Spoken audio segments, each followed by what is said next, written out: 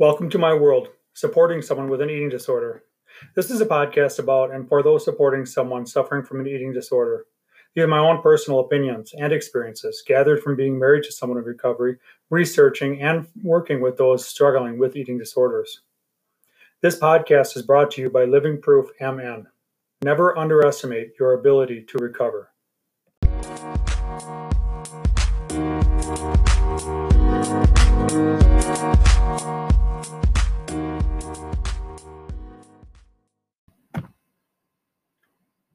What others think of you is none of your business. You know, we have such a hard time in this world. Everybody wants to tell everybody else their business. And the other half worries too much about what others think of them. Most of us will have experience in our lifetime when we felt judged by someone else. They could be a friend, a family member, a coworker, maybe someone you don't even know, someone whom passed by us on our daily lives who may still have had something to say or even just wanted to give us one of those looks, you know, the kind. Sideways glance. Maybe you notice their eyes roll up against us as we work behind the counter or walk by in the corner with their mouth turned up in a way that made us feel self-conscious. Maybe we had on a new outfit and we didn't quite feel comfortable and just yet, and we tried a new hairstyle. Someone gives us that awkward stare. And as you went on with your day, that look or comment kept coming up in the back of your head like an echo that keeps reverberating through our minds over and over, distracting us from our chores. No one likes to be judged. It happens to the best of us, even people we view as people who got everything. Maybe they are a CEO of a company you work for, the mechanic at the shop where you take your car. It happens to everybody. And sometimes we don't know that we may have given that sideways glance inadvertently or said something critical and didn't realize that for the person it was sharp and hurtful. We seem to be living in a world today where people have become emotionally weak, or maybe it's just that for some reason people feel as though others have this innate responsibility to tell or to not offend them, to not upset them emotionally. Many people appear to have this weird desire to tell others when they are offended, and that those others need to be aware and change their behavior. When did this happen? When did this happen? When did it become the responsibility of people at large to not offend others? We live in a country where freedom is our utmost God-given right, one that people have sacrificed their entire lives for, one that we as a country have taken up arms to protect time and again, and not just within our borders, but far beyond them to help to preserve freedom in other parts of the world as well. One of those freedoms is free speech, the right to say what's on our minds without risk of prosecution, without being openly judged by what we say. With that in mind, most people must realize that we will indeed be judged, that's an inherent in us as humans to judge others. We judge people in their behavior and their words we use and the physical actions we take. This is inherent in us, just as it is in other animals. It is all how we survive. We have to make certain decisions each day throughout the day in order to survive, and the way we do this is by judging our surroundings and those other animals within our surroundings. It's how we determine the safest route to take, where we eat, when we eat, and what we eat. With that said, it's no wonder those whom struggle with eating disorders have such a difficult time eating in front of others. They may feel embarrassed by what they eat or how they eat, or even the fact that they are eating at all. This is a serious struggle, one that keeps people struggling to live with ED in a constant place of feeling judged by others as well as ourselves. So what do we do about that? When I was a kid, I looked much different than most kids around me. My skin was darker, my eyes were not almond-shaped, I had a stutter and a lisp, and my name was Tracy. Not a common name for a boy at the time. I know what it feels like to be judged by others. My clothes were all purchased at the Goodwill stores. They were secondhand and worn. I spent most days struggling to try to figure out what to do with the comments and the racist innuendos and remarks about my name and the assumption that I must be gay. Life was not easy as a kid. So I withdrew and practiced disassociation, which led me to more comments and poor judgments. It was my mom told me one day that I shouldn't really care what everyone else thinks. I remember her telling me that, but as I got older, it seemed to get more difficult to live by. My confidence began to slip, and my self-worth waned because I started determining my actions based upon others' judgments of me and not on what was important to me or what I needed. Life got really hard.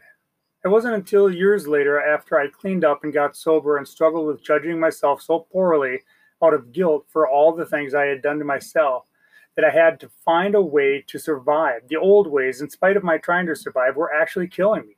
And that's when I remembered what my mother had told me so many years earlier, that what others think of you is none of your business. You can't change how they see you or what they think of you. So do what you need to do for yourself and don't worry about what they think. I was desperate to find a new way to live with myself and to live within a society I saw as a threat. And those words of hers became my mantra. They freed me from the bonds of guilt and shame and judgment, and I both accepted from others and myself.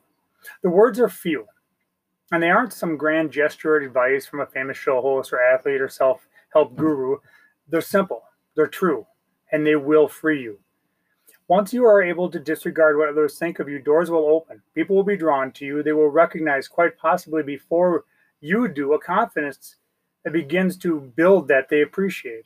Many of us have heard of the laws of attraction, the basis of which is to not worry about finding that person or people that may fit into and satisfy your desire for companionship, whether they be intimate or otherwise. That rather than trying to formulate yourself into something you think you ought to be in order to attract others to you, be who you are. Just be real. Be the person who lives for themselves and not for others, and you will attract that person or people naturally, organically. And that attraction, that relationship, will be honest and not based on predetermined expectations. This includes relationships with yourself. After all, if you cannot live with yourself as you are in your most vulnerable state, how can you expect others to do so?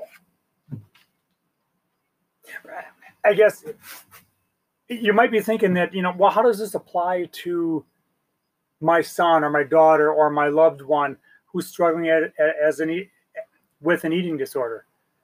Many of the supporters I talk to or hear from or read about or listen to, they all have different things to say, but they all have a lot of similarities. And one of them is their inability to stand ground sometimes, that it seems easier just to kind of give in, or geez, what do my kids think about me? Do I have an eating disorder? Why are they, fighting so hard? Why are they struggling? Why did they have this mental health issue? We have to remember that in taking time for ourselves as well as being a supporter, we also need to know. Listen, don't tell them what you think they ought to be doing.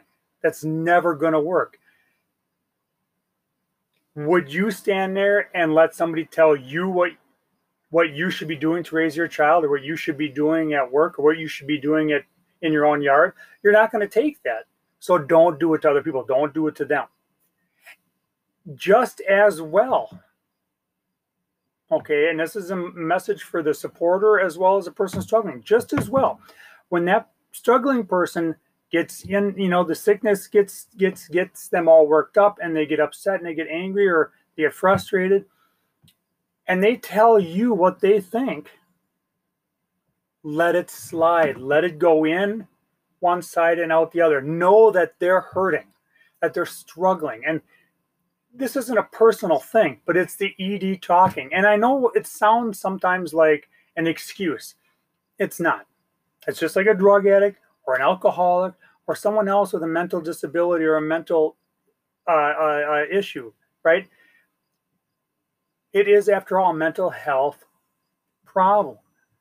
When they act like that, it's not them, it's not their heart, it's not their mind, it's the ED pushing back because they're trying to make change or that they're struggling so hard. Don't take personally what your child or your loved one says. Okay? You're not going to change it. And it's not yours to bother with. What they think of you is not your business. And for you to tell them or go out of your way to tell them what you think is none of their business. So it just doesn't work. What I'm saying is, take care of yourself.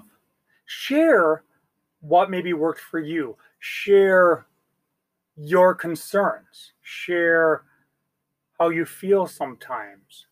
Don't share what you think they ought to be doing. That'll go a long way. Remember, it's your life, not theirs. It's not your responsibility to satisfy their expectations of you.